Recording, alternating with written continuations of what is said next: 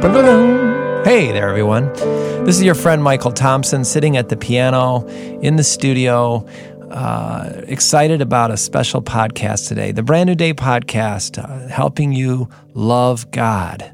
What could be better than that? To walk in a loving relationship with God, and then to be living a life on purpose, on mission to advance His kingdom. That is what life is all about, loving God, loving people. Today, a special podcast I have with me, my number one favorite human in the world, my own dear wife, Rachel. Hello. How's it going, by the way?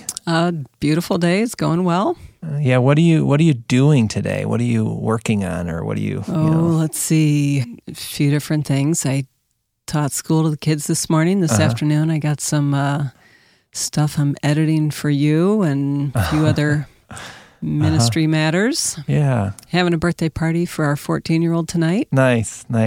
That's wonderful. Yeah, we're looking forward to that. So, well, great. Well, listen, without any further ado, let's just jump in. I asked Rachel to come on and to read something that she wrote. Recently, we had a staff retreat, actually last week. It really felt like God was bringing a lot to the surface for our organization to kind of react and be able to be quick to respond to a very pressing need, and frankly, something that has a lot of people's attention, and that, of course, is Afghanistan. And so out of that, there was a lot of really amazing thoughts, and even some ministries and teams that are saying, I want to take action in a specific way, whether that's literally reaching out with the gospel and engaging people, or different media ministries that you'll be hearing more about, and things like that. But one of the things that Rachel did was she wrote a kind of a blog entry that's on our website, owm.org. But I've just said, why don't you just come on and share it? And so that's what she's going to do right now. So if you don't mind, do you have any other intro words you'd like to say about it? Just kind of woke up one morning at that retreat, and we had been talking the night before, and was just trying to process all the thoughts we'd been mulling over, and this is what came out as I prayed about it.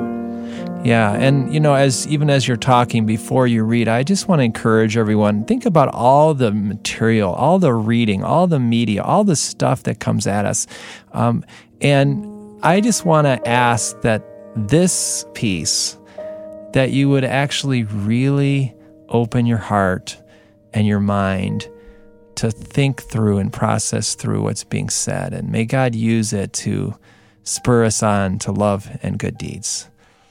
So without any further ado, Mapes, why don't you just go ahead and read it for us? Right.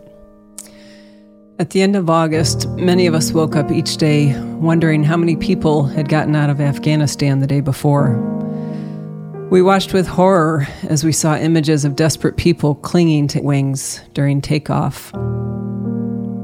We melted with compassion as we heard agonizing pleas from people banging on an airport gate just to get in, just to have a chance to get out.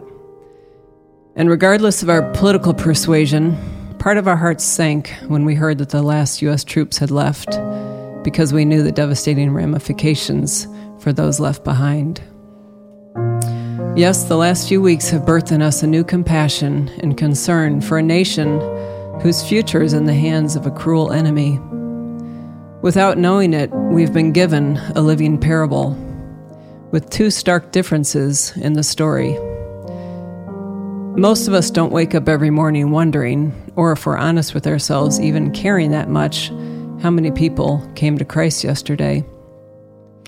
And the very people who need to be rescued have no idea of the impending danger. Most aren't clamoring for our help because they don't even know they're in trouble.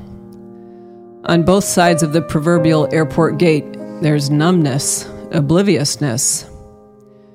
We whose calling it is to rescue souls are making, in general, a lackluster effort with little hint of the urgency of the mission. And those who need rescue are largely unaware of their predicament. It's a deadly combination. In many ways, we're living in the safe confines of the barracks, enjoying the company of other soldiers. We may study the war manual, but we don't always do a whole lot to actually engage. And we're certainly not accustomed to giving up much of our daily routine, much less putting ourselves in harm's way to do something about it. God, help us. Help us to care. Help us to act. Help us to sacrifice. Help us to give up our time. Help us to give up our money. Help us to open our mouths to share the gospel. Save us from numbness. Amen. Save us from fruitlessness. Save us from regret. Help us to work while it is day, for night is coming when no one can work. Night is coming when no more planes will take off for safety. We may not be able to save everyone, but help us to work as far as it depends on us to get as many out as possible. Change our thinking, change our focus, change our dreams to line up with yours. Amen. Let us be so consumed with your purposes that those around us will be inspired to live for something greater, something significant, something eternal.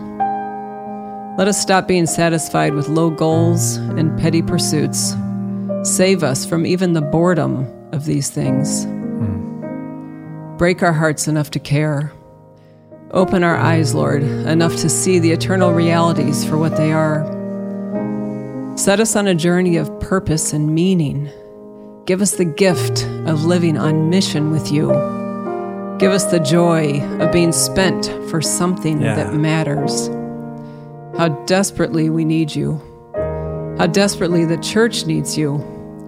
How desperately the world needs you. In your mercy, Lord, hear our prayer.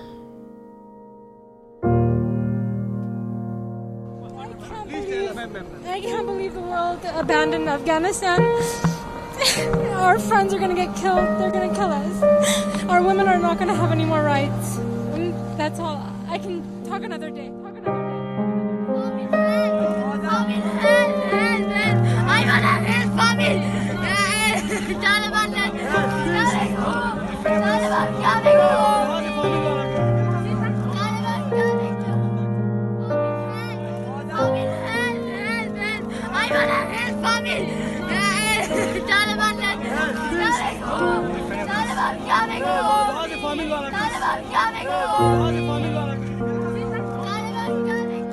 We may not be able to save everyone, but help us to work as far as it depends on us to get as many out as possible.